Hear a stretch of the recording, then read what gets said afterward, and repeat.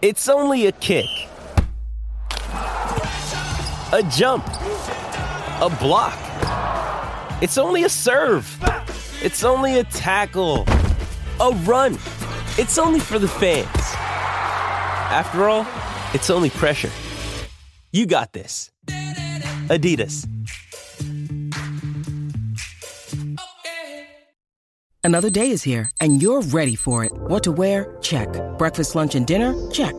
Planning for what's next and how to save for it? That's where Bank of America can help. For your financial to-dos, Bank of America has experts ready to help get you closer to your goals. Get started at one of our local financial centers or 24/7 in our mobile banking app. Find a location near you at bankofamerica.com/talktous. What would you like the power to do? Mobile banking requires downloading the app and is only available for select devices. Message and data rates may apply. Bank of America N.A., member FDIC. Welcome to the Wolverine Confidential Podcast. I am Andrew Kahn. I'm Ryan Zook. And I'm Aaron McMahon.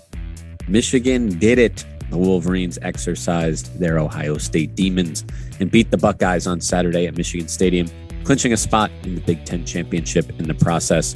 We break down what happened during and after the game right here on Wolverine Confidential. All right, guys. Well, Michigan, as I just said, they did it. I mean, it just, you weren't really going to believe it until it happened. And I think that factored in to our predictions to a certain extent. I always tell the listeners, listen to what we say, not what we then predict, because we talked about the way that they could win this game, what they needed to do, the blueprint, I think, as Aaron, called it. And, Michigan followed it.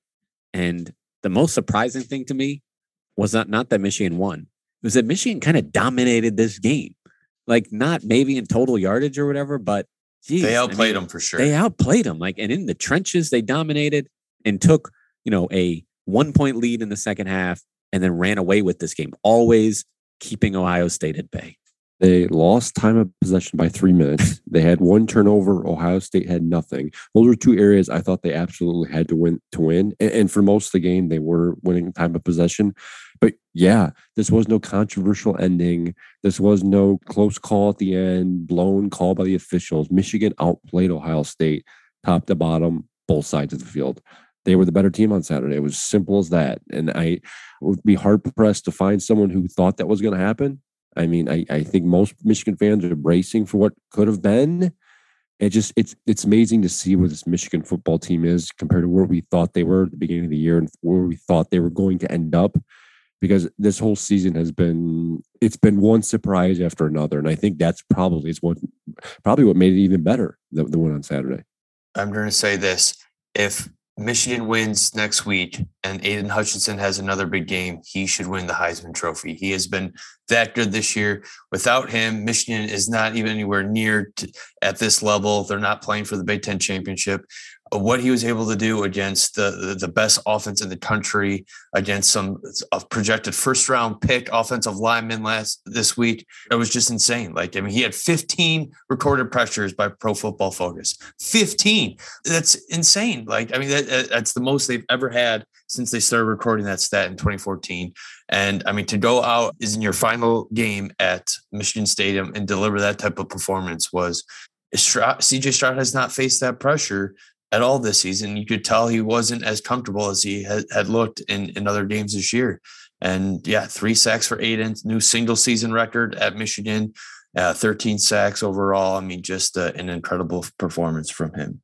He's been unblockable all season long. We've seen it week after week after week where opponents do all this stuff, hold and double team and send help. And some teams decided not to block Aiden Hutchinson and he still has big games. So it's we can get into more in a minute, but he deserves a lot of credit. The Michigan defense deserves a lot of credit, but I'll tell you who should get a lot of credit: Mike McDonald, the defensive coaching staff. I think they did wonders on Saturday. Ryan, you can say that, and I'm with you. He should be in the Heisman discussion. Do you think there's any chance he actually wins it? Because I don't. It's just so you can get him to New York. We've seen, Manti Te'o from Notre Dame. He had a fabricated story that helped lift him to that stage, I think, but. It's so hard to look past the raw stats of a quarterback, even if there's no one guy that really stands out. It's just so tough for a defensive end to get in that. Bryce Young leading that late touchdown drive to tie the game in Auburn, and then throwing a couple TD passes in overtime definitely did not help Hutchinson's stock. Because I mean, if Alabama just held to 3 points against Auburn, I mean, and then what Michigan was able to do against CJ Stroud, I mean, yeah, he did throw for 394 yards, but then I would think he had a realistic shot. But yeah, I mean, he's a long shot at this point. I think right after the Michigan game, Hutchinson was at like 10-1 odds. And then after that Alabama game, he was back to like 20-1 odds. So yeah, probably a long shot. But yeah, as far as the most dominant player in college football this year, I think it's been Aiden Hutchinson. And yeah, it's hard for a defensive player, but the impact he has had, I think, should beat out the quarterbacks. But I look at the Heisman a lot of times as an MVP award, and to me, an MVP award doesn't necessarily go to the best player. It goes to the most valuable player, the person that has the most impact on their team and is a big reason for why they are where they are. And I think that's certainly why Aiden deserves discussion. I'm in that camp there where I think he deserves discussion. I don't think he's going to win it because at the end of the day, the sport of football is very much still offensive driven. We still care about the quarterbacks and the skill positions and the guys who are putting up a lot of stats and numbers and are touching the ball all the time. And unfortunately, that doesn't tend to lend itself toward defensive guys. Now, that being said, if there's a year where someone can come out of the blue and come out of nowhere, not necessarily nowhere, but come out of become an overnight sensation and win it, this certainly is the year. There really is. There hasn't been a runaway favorite all season long. I mean, we all thought it was going to be like Spencer Rattler at the beginning of the year, and look where he's at. I mean, he's still not even playing. So Aiden has performed well when it has mattered most. The nation was watching Saturday. They saw what happened. They saw him have a big game against Ohio State. And I think they got one more week. He's got one more week to prove to Heisman voters that he should be the guy. Now he'll get another big stage Saturday in the Big Ten title game against Iowa to do that. Will it be enough? I don't know, but he certainly is worthy of discussion. I totally agree with you guys. So let's use his performance to kind of, reel us back into what happened Saturday. And I mean, all the talk about how Harbaugh needed an elite quarterback and really hadn't had one during his tenure here to be competitive, kind of maybe overlooked the fact that to really compete with the big boys in the sports, Alabama, Georgia, Ohio State, and others, you need to have dominant play in the trenches. Michigan has that now. I will put their offensive line as a unit and their defensive line as a unit, like up against anyone in the countries right now, because you saw what it did on Saturday, both sides of the ball against Ohio State. And I mean, I'm not sure they couldn't do the same thing, this year against any of the other playoff contenders, Georgia included. So, I mean, this team, up front on both sides is very impressive and no more impressive than what they did Saturday. I'm going to pat myself on the back for a minute because I think before the season even started, I said this offensive line group could be one of their best units of this offense and the reason they end up successful. And it certainly has been a big reason for it. You knew coming into the year that they were going to be experienced. I mean, they had a 6th-year senior in Andrew Vastardis. They had a 5th-year senior in Andrew Stuper. So they had guys who'd been around here for a while, guys that knew what it takes to win big games and in big moments. And you gel that with the talent, Ryan Hayes, Zach Zinter, some of these younger guys who haven't played as much, but they know what to do and they know how to play and they know what's expected of them. And I think that perfect blend of all that experience and depth and really, lack of injury, like the line has largely been healthy all season long. And that I think was a big reason for their struggles last year. You had a lot of guys coming in and out, and it's something the players have talked about. You combine all of that with Michigan's simplified game plan offensively, running the football where they're not trying to do too much. It's been the perfect recipe. They had, 2 impressive running backs all season long. They have a quarterback who's managed the game well, and it was a perfect storm. And it's one of the reasons why they are where they are right now.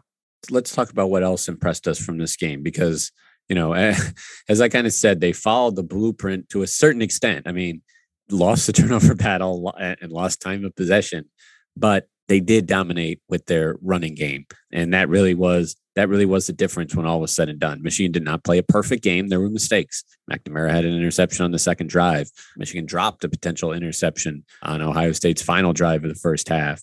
There was a play down the sideline early in the fourth quarter that could have been a big conversion that wasn't. They just, again, they ran the ball, so well, and just the frustration on Ohio State's side, not being able to get the ball back ever was evident, certainly during the game and then especially after hearing them talk about. So, I mean, Michigan stuck to its strength, running the ball and did so at will on Saturday.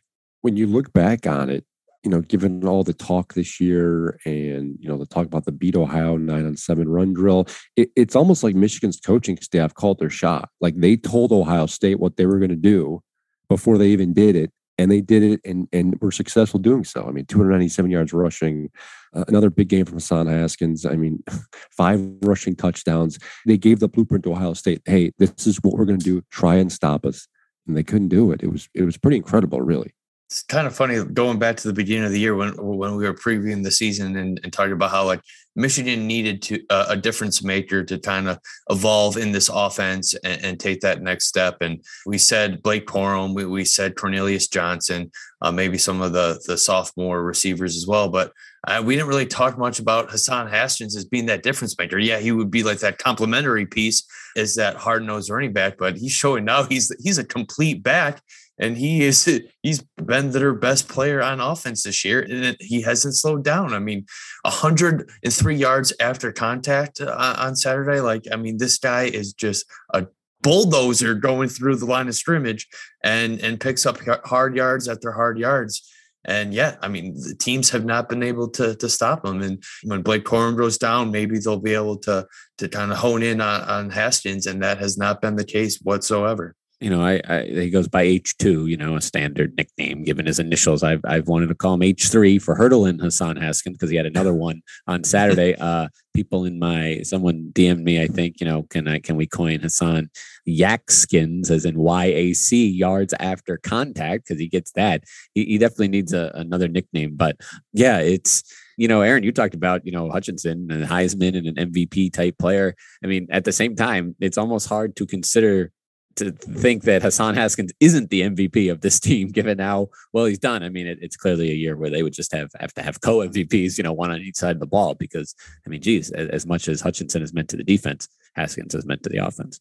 Yeah, and Jim Harbaugh said that, if we're going to name MVPs, we're probably going to have to do both, because you're absolutely right. I mean, Hassan has meant just as much to the offense, really, as Aiden has meant to the defense. Pretty incredible for a guy who just 3 years ago came to Michigan as a linebacker. I think people forget that sometimes. Like, he came in, recruited as a linebacker, intended to play defense, and they made the decision to move him to offense, partly because I think Michigan was lacking depth at the time, at least at the running back position. They just wanted another body in there. But I think that move, in hindsight, was the perfect one. He ended up, 3 years later, Hassan has turned into a pro caliber back. I certainly think he's going to get an opportunity at the next level. I don't know how successful he'll be, but his motor is pretty incredible. I mean, his legs do not stop, as Ryan was mentioning, yards after contact. He rarely is tackled for negative yards. It's tough to bring down. And when you need a big pickup, whether it's second down or third down, you need a first down pickup. I mean, the guy comes through. You want the ball in his hands because he wants the ball in his hands, and he wants to finish that run and get those yards. Guess what he was ranked nationally as a recruit? A low 3, high 2. Was he even top 1,000 in the recruiting class? He was top 1,000, but not by much. Yeah. That sounds right. 975 overall. For some reason, I remember him coming in. The name was maybe unique. I don't know, but I do remember him. And I don't think anyone really could stop there or sit back here and say, yeah, I thought he was going to be a star. It's another example of Michigan finding those kind of diamond in the rough players and turning them into game-changing players at the Big Ten level. Ronnie Bell is another perfect example of that. He wasn't maybe as low, but he was another guy that really wasn't, didn't get many opportunities coming out of high school, and he got his at Michigan. He's made the most of it. And I'm not correcting Aaron, just to kind of clarify. I mean, was he listed? He was listed as a running back. Ryan, was that correct when you just looked at him? Because I feel like he came in, but they switched him right away. I mean, they switched him. Essentially, his first time as running back. Right, exactly. And then before going back, I actually kind of remember hearing from his dad when I wrote something differently to that effect, how they switched him. He's like, well, no, actually, he started there, but then they moved him, and then they moved him back. Either way, it's been quite the journey. So 5 touchdowns. His third touchdown when Michigan goes up 28-13 there late in the third quarter, and you really think that this is going to happen for Michigan. I mean, that whole drive, every one of the plays should have been, on any sort of post-game highlights you had. The one-handed catch by Donovan Edwards out of the backfield, where he never even puts his other hand on the ball. You then got JJ McCarthy comes in and like, yeah, we're just going to have you throw one pass today. How about you make it just a perfect dime down the sideline for 31 yards between two defenders? Then they go flea flicker. Haskins tosses back to McNamara. Mike Sanders still on the other end, 34 yards. McCarthy then runs, to the Ohio State 1. We've got a skirmish after that. And finally, Haskins pushes it in. But I break that all down to say that Michigan's play calling was perfect, I think, in this game. They mixed in just enough wrinkles to keep Ohio State off balance and guessing so that, the running game could be as effective as it was. I mean, it was expected that they were going to do that, but it wasn't totally predictable. No, and I think they knew coming in they were going to have to throw everything at Ohio State. Some stuff obviously had already been on tape, and they, Ohio State probably were preparing for it. But final game of the season, all the marbles on the line, as Jim Harbaugh likes to say, and you got to do everything. And they did. That first drive was very creative. They were doing a lot of stuff. That touchdown run by AJ Henning was pretty impressive to watch. Just the way it was drawn up and all the different disguises and different things going on. Yeah, again, it goes back to the coaching staff. Josh Gaddis deserves a lot of credit for the game he called, especially there in the first quarter. That first really 2 or 3 drives, you can tell they had scripted those, and they were trying to make the most of it, and they did. And that's something we didn't really talk about much Saturday after the game, but Michigan was effective in their drives. I mean, they left no stone unturned. They didn't get in the red zone and stall and settle for field goals. If they got there, they scored.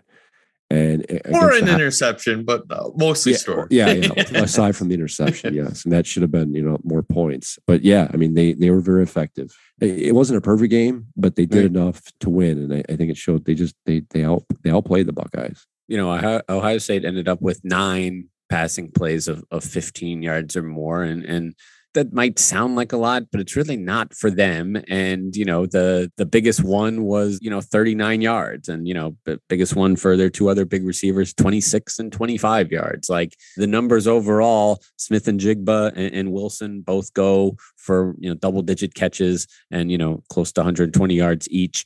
But I thought Michigan's defense did a really good job of keeping things in front of them, even if it made those 3rd and 5 conversions maybe easier than they normally be for Ohio State.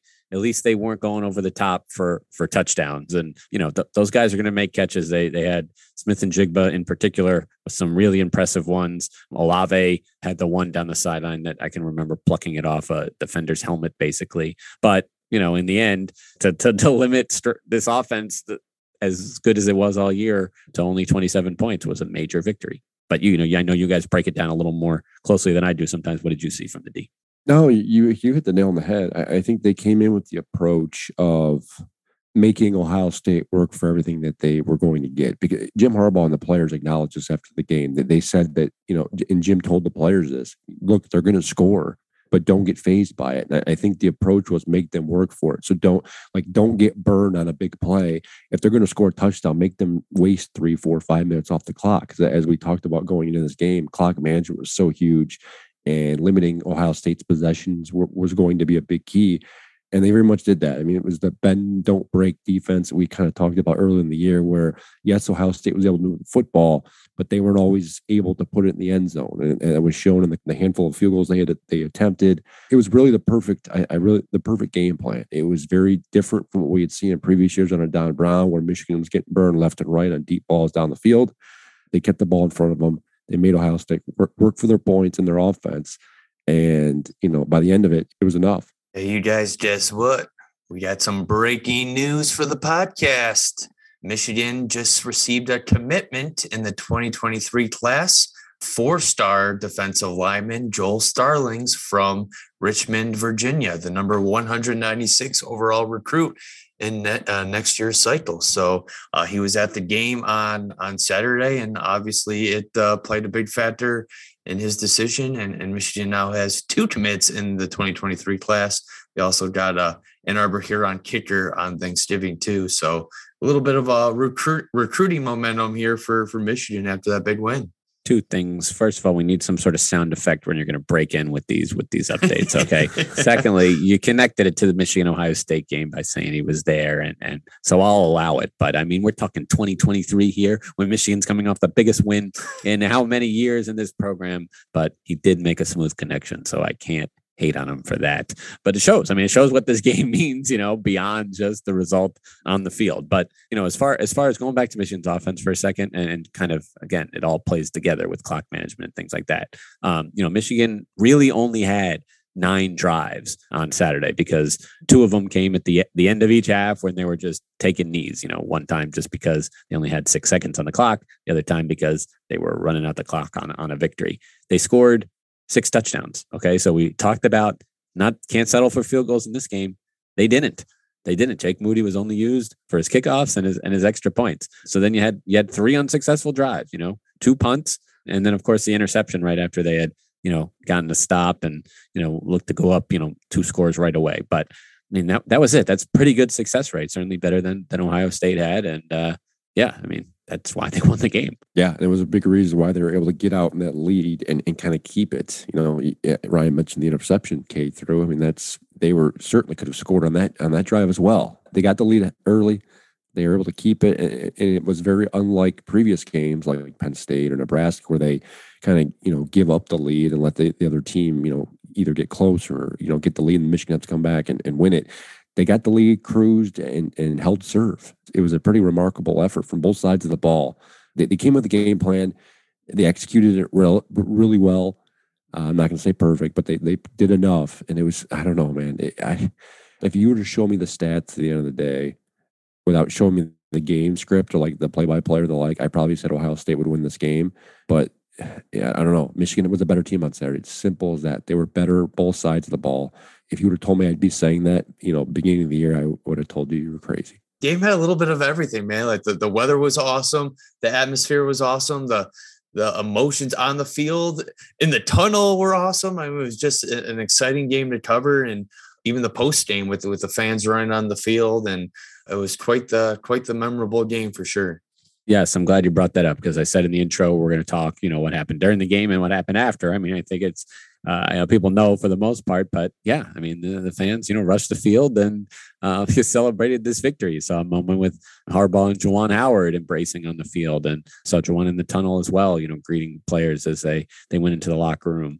We have the assistant coaches, up there not in the press box, but, up in that part of the stadium indoors, some of the assistants, those who aren't on the field.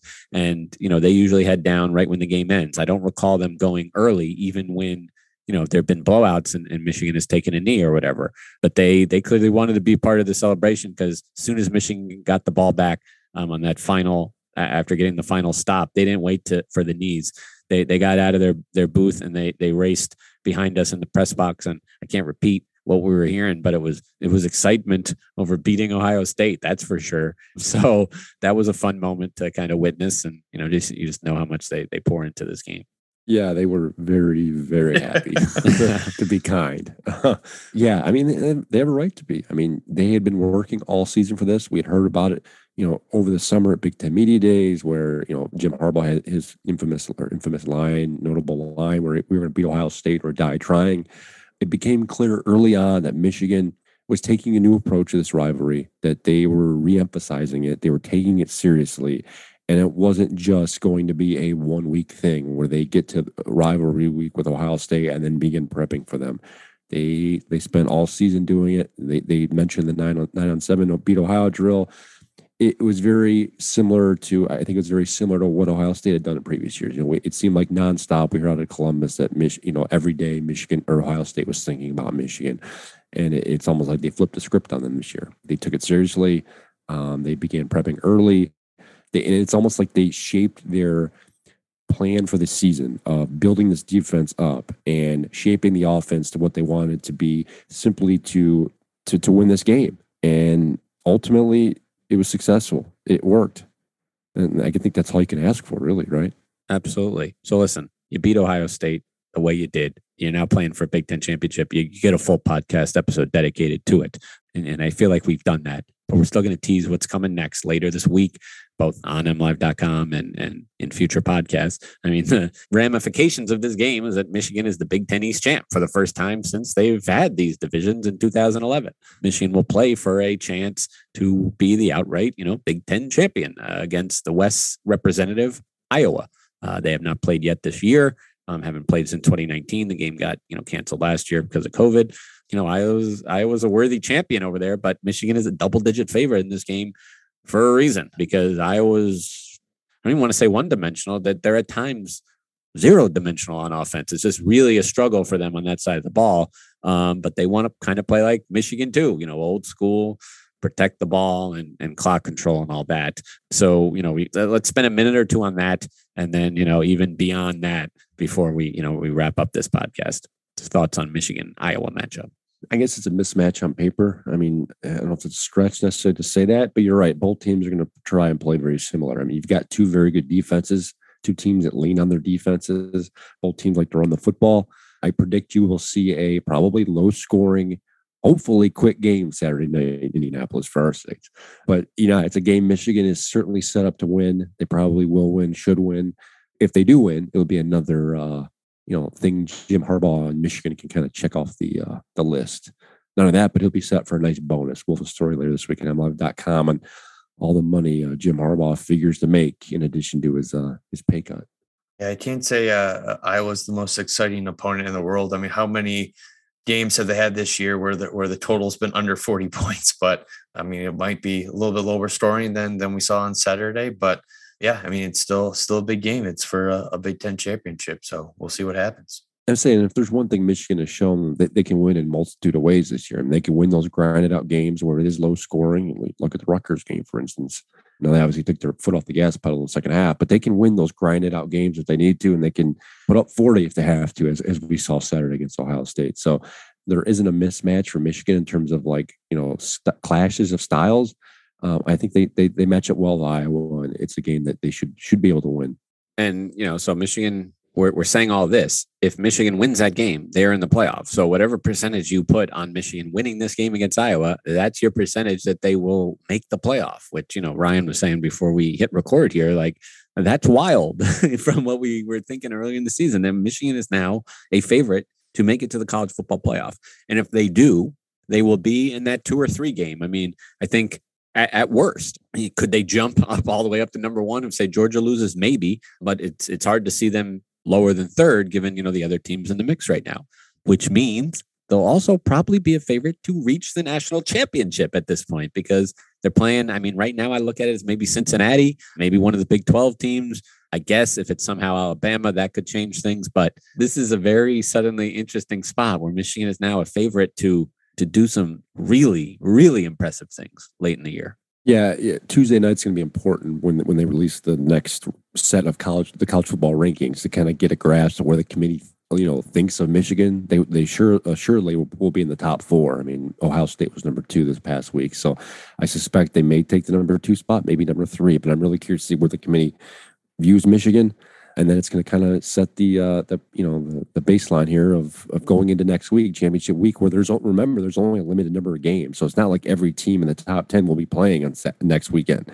So it's very much an opportunity for teams to improve their stock, and we may see some teams fall out. So it's going to be a fascinating night Tuesday. But yeah, you nailed it. I mean, they win Saturday, they're in the playoff, first time ever, and then we'll go from there. It's going to be a fascinating next week or so, assuming they win Saturday. I guess that's a big leap to make at this point, but I don't think it's necessarily the wrong one either. Yeah, it's wild. You figure you got Georgia's probably in no matter what. Michigan's in if they win. Cincinnati in if they win. And then maybe, that Big 12 champion between Oklahoma State and Baylor. Notre Dame's not necessarily out of the mix, but that's kind of it. I'm not sure how much farther we're going down the line as far as potential teams. Yeah, Alabama's going to be the interesting spot here. What happens in the SEC title game, if it's a close game, if Alabama wins, because I think Georgia's in no matter what, whether they win or lose. And we're going to see where Alabama fits into that, if they can keep it close or perhaps pull off the upset. And then, after that, I think you got Michigan. Cincinnati appears to be a good lock at this point. But then you've got the Big 12 lingering right out there. Notre Dame is fascinating. It's going to be interesting. Next using that Big 12 as like one team, because only one of them is going to get in. That's just 1, 2, 3, 4, 5. That's 6 teams, that are really in the mix for these 4 spots. And Michigan is one of them. After their 42-27 win over Ohio State, had lost 8 in a row, 15 of the last 16. And these numbers that you just keep hearing, Harbaugh's record against Ohio State, it's all out the window now. You want to build on it, but the drought is over for Jim Harbaugh in Michigan. Thank you for listening to this episode of Wolverine Confidential Podcast. Stay tuned for more coverage on mlive.com/Wolverines.